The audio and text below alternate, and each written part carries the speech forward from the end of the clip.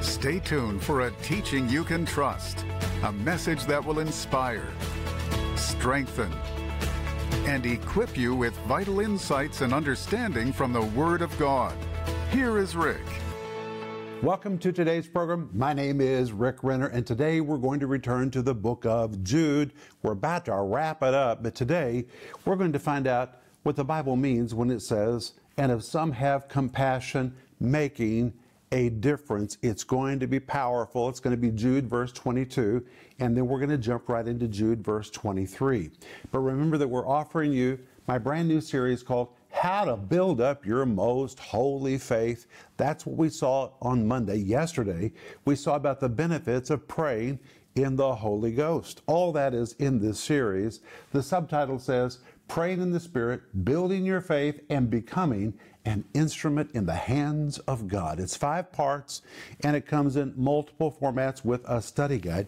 And right now, we're also offering you my book, which is called Last Days Survival Guide. Do you have your copy yet? You need a copy of this book, and please order several, because I promise this is a book you're going to want someone else to read.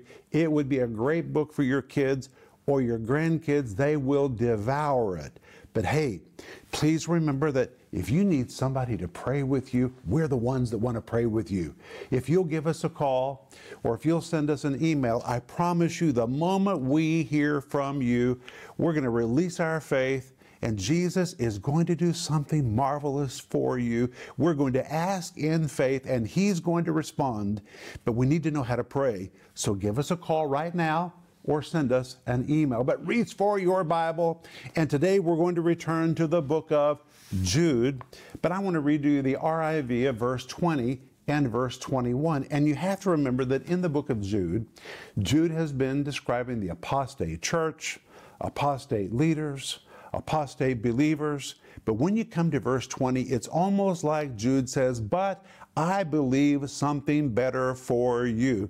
And listen to what the RIV says in Jude verse 20. On the other hand, beloved, I call you that because it's the only word I know to express how deeply I love and cherish you. You must intentionally do all you can to focus on building and further expanding your spiritual lives on top of the foundation of your most holy faith.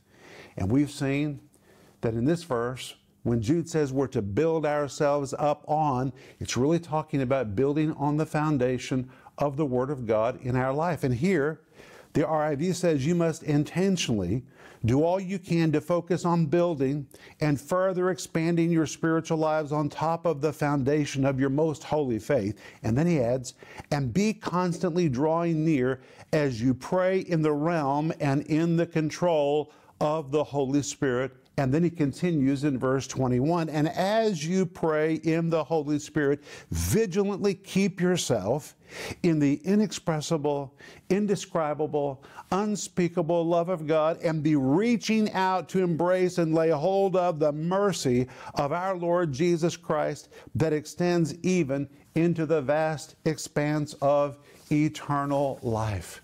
Wow. But then you come to verse 22, and Jude tells us it's time for us to do something to make a difference for those that have veered from their faith. Rather than just wring our hands and say, oh, it's so sad what's happened to them. Oh, I'm so sorry they've departed from the faith. He tells us what to do for them. And that's what we find in verse 22, where he says, and of some have compassion, making a difference. Wow. Real compassion makes a difference. And the word compassion used in this verse is a form of the Greek word eleos, and the word eleos is the Greek word for pity.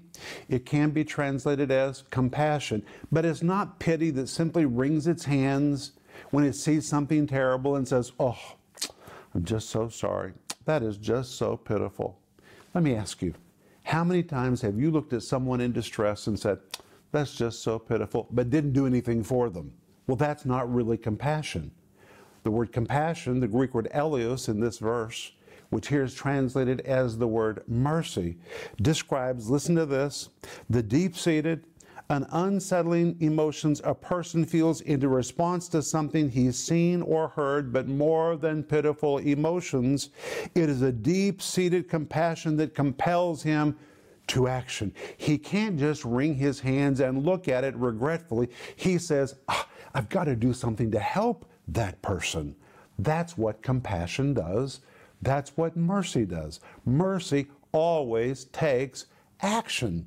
And in this verse, it says, and of some, have compassion, making a difference. And the words making a difference are a translation of a form of the Greek word diakrino.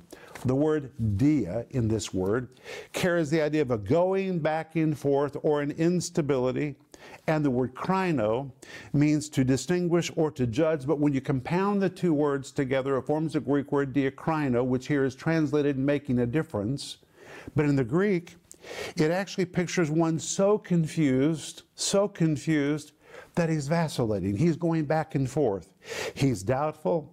He's wobbling. He's wavering. He's vacillating in his faith. And an accurate interpretation of verse 22 would be like this. Here's the RIV of Jude, verse 22. And for some, it is essential that you be moved with compassion that does more than simply feel sorry about their plight. You must let compassion move you to take action, to do whatever you can to make a difference for those who are uncertain, doubtful, and even vacillating back and forth in their faith. So real compassion, real mercy does something to rectify the situation. And then he adds in verse 23, and others save with fear, pulling them out of the fire, hating even the garment spotted by the flesh.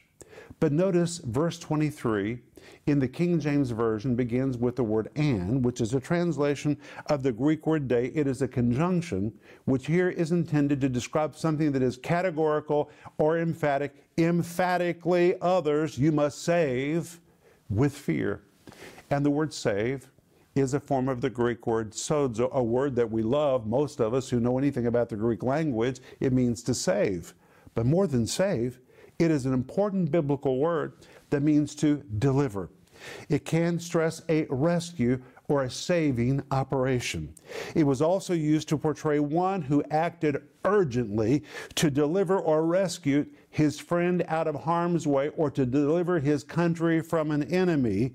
And Jude properly uses the word sozo in this verse to depict a rescue operation for those who are in spiritual trouble. He says you've got to do something urgently to deliver them, to rescue them, to save them. And then he says pulling them out of the fire. Pulling them out is a form of the Greek word harpazo, and the word harpazo is a strong word that presents the picture of snatching someone out of a dangerous situation. It means to seize. It can be translated to deliver or to snatch just in the nick of time. And he says pulling them or snatching them just in the nick of time out of the fire. Out of in Greek is the Greek word ek, which means right out of. It's where we get the word exit, the fire. And the word fire is a form of the Greek word puros, which is the Greek word for fire. But here, it pictures the flames that are swirling, whirling, flickering, twisting, turning, and arching upward toward the sky as it consumes and engulfs. And here, James says others save with fear. Well, the word fear is the Greek word phobos, but here it carries the idea of spiritual alarm. When you see someone that has veered from their faith, you should feel a sense of alarm for them. And in fact, Jude in this verse says you should want to save them, to put into action a rescue plan to save them, to deliver them right out of the fire, snatching them out of the flames if you must. But this makes me think of 2 Peter chapter 2, verse 6, where Peter describes the judgment that fell on Sodom and Gomorrah and how God saved Lot out of that judgment. Now you have to remember that Jude previously had intended to write a different letter, about salvation and the mutually shared benefits we all have because of the death, the burial, and the resurrection of Jesus. But when Jude read Peter's second epistle, chapter 2 and chapter 3, Jude was so moved by what he wrote that he decided he would address the same topic that Peter had addressed. Well, when you come to 2 Peter chapter 2, verse 6, we read the very words that Jude saw.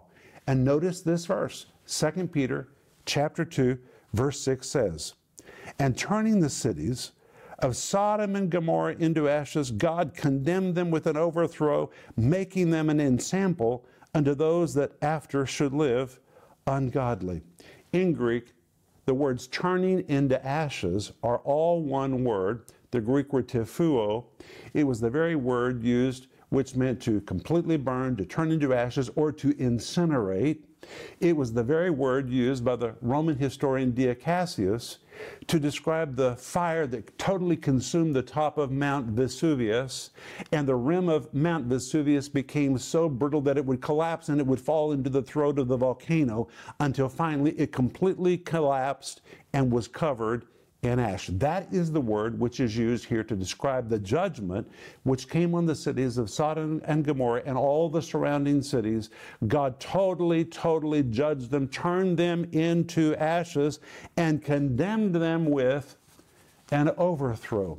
The word condemned, the Greek word katakrino, it means God passed a verdict of judgment and condemnation upon these cities and condemned them with an overthrow. And guess what? In Greek, the word overthrow is the Greek word catastrophe, and it's where we get the word for something that is catastrophic. What happened to these cities was absolutely catastrophic. By the time that God was finished with Sodom and Gomorrah and the surrounding cities, there was nothing left of them. And in fact, the rest of the verse says, making them an ensample unto those that after should live ungodly. Well, the word ensample here is pretty important because it is the Greek word hupodegma. It is so important. I'm going to read to you directly from my notes. This word ensample, which is the Greek word hupodega, depicts a sculptor's small-scale model of a statue or monument. Before the sculptor made the larger finished product, first he experimented on a small-scale model which he meticulously worked on to make sure each measurement and dimension was correct. And when he was assured that he had perfected the small-scale model, then he took that model and amplified it into the real final product, which was much larger. And therefore, this word ensample really describes a prototype or a sculptor's small-scale model of something which later he would amplify when he did the real deal. Now we find that Sodom and Gomorrah and the catastrophic overthrow which came to them when God judged them with fire and brimstone and turned them into ashes was a small-scale model or a prototype of what is going to come in the future to everyone that lives ungodly. So if we want to know what's going to happen to the ungodly in the future, just look back to Sodom and Gomorrah, because it was the first experiment in judgment. It was a prototype of what is coming in the future. But when you come to 2 Peter chapter 2, verse 7, it says, in the midst of all of this, God delivered just Lot, vexed with the filthy conversation of the wicked. The word delivered is very similar to the word harpazo, which Jude uses, that is also translated delivered or to pull someone out of the fire. That's the Greek word harpazo, but here it is the Greek word ruomai, which basically has the same meaning. And remember, Jude had just read these verses when he sat down to write his epistle. Now he's building on top of what he read in 2 Peter chapter 2. And in 2 Peter chapter 2, verse 7, he read, and God delivered just Lot. That word ruomai describes a last-ditch effort to save someone from the brink of destruction. And he calls Lot just Lot. The word just is the Greek word dikaios, which is the New Testament word for those who are righteous, which means Lot was a righteous man. But when you read 2 Peter chapter 2, verse 7, you find this righteous man was living in a very bad place. He was not living a righteous life. In fact, he had veered from his faith, just like the people Jude has been describing. In fact, he says he was vexed with a filthy conversation of the wicked. The word vexed, the Greek word katapaneo. The word katapaneo means he was worn out, tired, broken down, exhausted. He had thrown in the white towel of surrender and had surrendered to his environment. He was vexed with the filthy conversation of the wicked. And the word wicked that is used here describes those that are lawless or those who are morally displaced. They had lost their morals completely. And there was this righteous man living in the middle of this mess. And in fact, when you look at 2 Peter chapter 2, verse 8, it continues to say, for that righteous man. Again, the Greek word dikaios. He was righteous. This was a righteous man, but Peter says he was dwelling among them, and in seeing and hearing, he vexed his righteous soul from day to day with their unlawful deeds. Wow. Dwelling among them is a Greek word that describes one who is so comfortable where he is that he is settled down there. He is adapted to his environment. This righteous man was living in a very unrighteous place. He became so ill affected by his environment that he surrendered to it, became comfortable there in seeing and hearing. And the Greek says in seeing and seeing and seeing and hearing and hearing and hearing, he vexed his righteous soul. The word vexed here really means to callous. I have a callus on this finger because when I was a young boy and I was learning to write, I pressed the pencil so hard against this finger that I formed a callus in the first grade, and I still have the callus. When you have a callus, it's a place on your skin that has lost its ability to feel. In the same way, when you live in sin and you see and see and see and hear and hear and hear, though that sinful environment may have first grieved you, when you live in it and live in it and see it and see it and hear it and hear it, eventually you become hardened to it or you become vexed by it, and that's what happened to righteous Lot. He became ill affected by his environment until really he became calloused to how bad it was. He vexed his righteous soul from day to day with their unlawful deeds. That's what happened to him because he was living in the wrong place. And by the way, when it says he vexed his unrighteous soul, it's the Greek word suke, which describes his mind or his emotions. His mind was affected. He nearly became reprobate in his thinking. I'm going to show you this in tomorrow's program. But when you come to 2 Peter chapter 2, verse 9, it says, the Lord knows how to deliver the godly out of temptation. And the word deliver is again the Greek word ruomai, which depicts a last-ditch effort to save someone who's on the brink of destruction. It means to snatch out of a situation.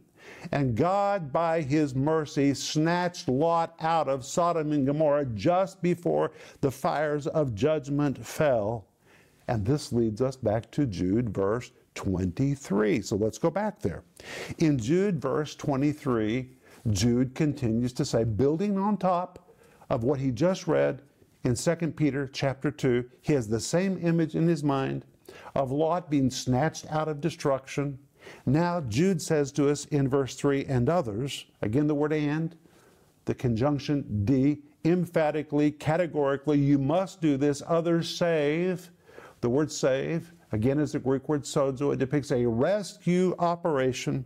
Save them with fear, with alarm. You should be very concerned about them, pulling them, the Greek word harpazo, snatching them out just in the nick of time out of, the Greek word ek, right out of the fire, which is a form of the Greek word puras, the consuming, engulfing fire, hating even the garment spotted by the flesh. What does that mean, hating? Well, the word hating is a form of the Greek word misio. That is such a strong word. It means to hate something. Hating even the garment spotted by the flesh. It could be translated to abhor, abhorring even the garment spotted by the flesh. It can be translated to find something utterly repulsive, finding utterly repulsive even the garment spotted by the flesh. And this word hate does not describe just a dislike. It pictures a real, actual hatred. What is it that we are to hate?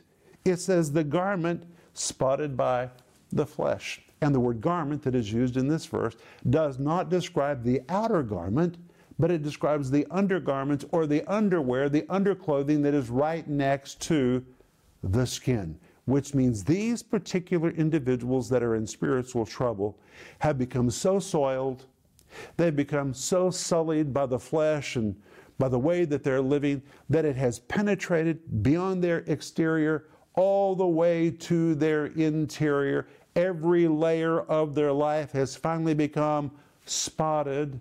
And the word spotted is a form of the Greek word spilos, which means to stain, to defile, to contaminate. It pictures something that was made to be beautiful, but now it's been stained or it's been ruined, it's been contaminated. And here Jude says, by the flesh.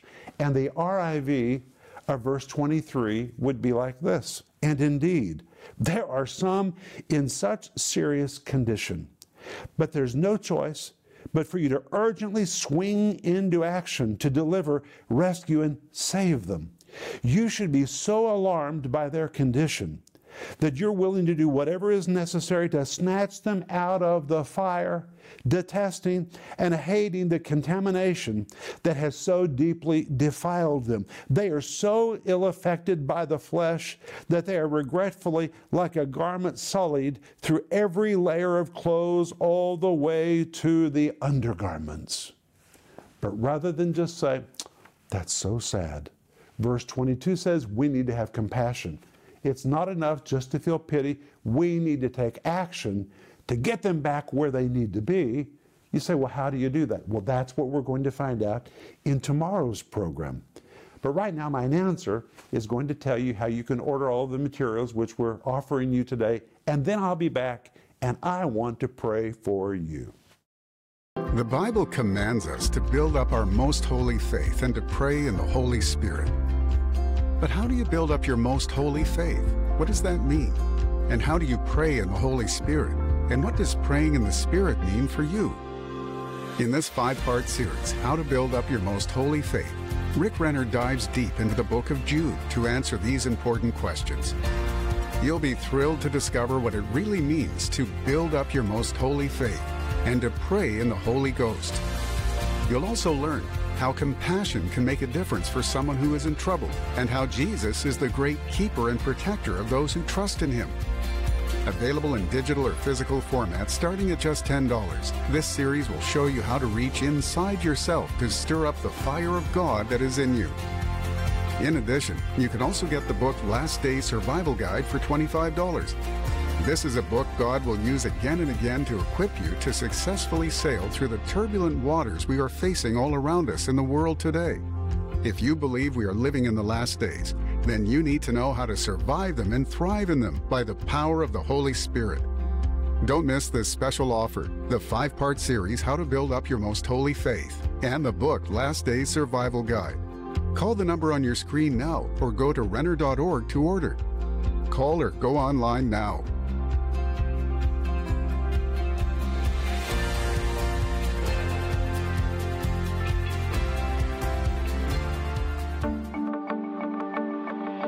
Hey, this is Rick Renner. This is where I sit every morning, where I meet with the Lord and I pray for our TV family, our partners, people that I love all over the world. And this is where I prepare my TV programs. I sit down with my Greek study helps. And by the way, I don't just use Greek study helps, I read New Testament Greek. That's what I studied in the university. It really is my specialization. But before I give them to you, first I check them. I make sure I've got it right. I study all these programs, really put it all together. And I have to tell you that preparing the program is the biggest part. Filming the program is the easy part. It takes hours and hours and hours to make sure I put everything together correctly for you. And then, from here, it goes to the TV suite where I sit down with my producer, and then he and I go over all the introductions that I have filmed. Where the Word of the King is, there, let God's Word release its power in your life today. And I'll see you in the next program. Wow, done with another program. So good to do these programs for the people who watch us all over the world. This is our studio. This really is where I live my life. And in this room, we prepare programs that ultimately go to multiple languages all over the face of the earth, but primarily Russian and English. Wow, what a blessing. The Bible tells us in Proverbs 10, verse 21, that the lips of the righteous feed many. It's my prayer that our teaching is feeding and nourishing many people. But when we're finished with my part, then the programs go into the edit suite, and that's what takes place in this room. And in this room, you can see there's people doing all kinds of things. They take the Greek words that I prepare. By the way, it takes a long time to prepare all those Greek words. But then they have to put them on the screen. They have to adjust the sound, adjust the color. They edit the whole program together with the music, the advertisements, the prayer, everything. And we create a teaching program for you. And our goal is to bring teaching that you can trust.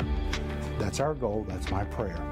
And I want to say thank you to you for helping all of us do it. It's not just me and Denise. There's a whole team here together. We're all committed to bringing good teaching to people. And your part's very important. So thank you for being a partner. Thank you for praying for us. And thank you for giving.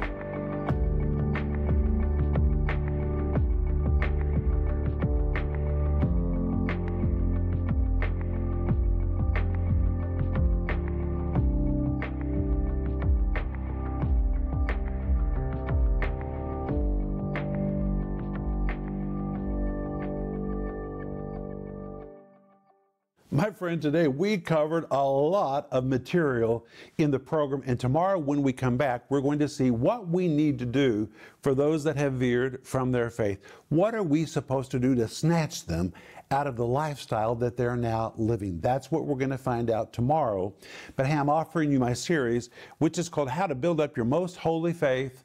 The subtitle says, Praying in the Spirit, Building Your Faith, and Becoming an Instrument in the Hands of God. And it comes with a study guide. And we're offering you right now my book, which is called Last Days Survival Guide. If you've not ordered yours yet, order yours right now. And you can order all of these things by going online or by giving us a call right now. And please let us know how to pray for you. But Father, we all know someone that has veered from their faith and now spiritually they're in jeopardy. Show us what to do. Help us to do more than say it's so sad. Show us how to reach out and take action to bring them back into the place they need to be. In Jesus' name, amen. Amen. I'll see you tomorrow. But remember Ecclesiastes 8:4. It says, where the word of a king is, there's power. Renner Ministries is proclaiming the gospel of Jesus Christ through every available media to the uttermost parts of the earth. Discover the many ways you can help us make a difference in lives around the world with the Word of God. We invite you to partner with us in teaching, strengthening, and rescuing lives for the glory of God. Together, we can make a difference that will last throughout eternity.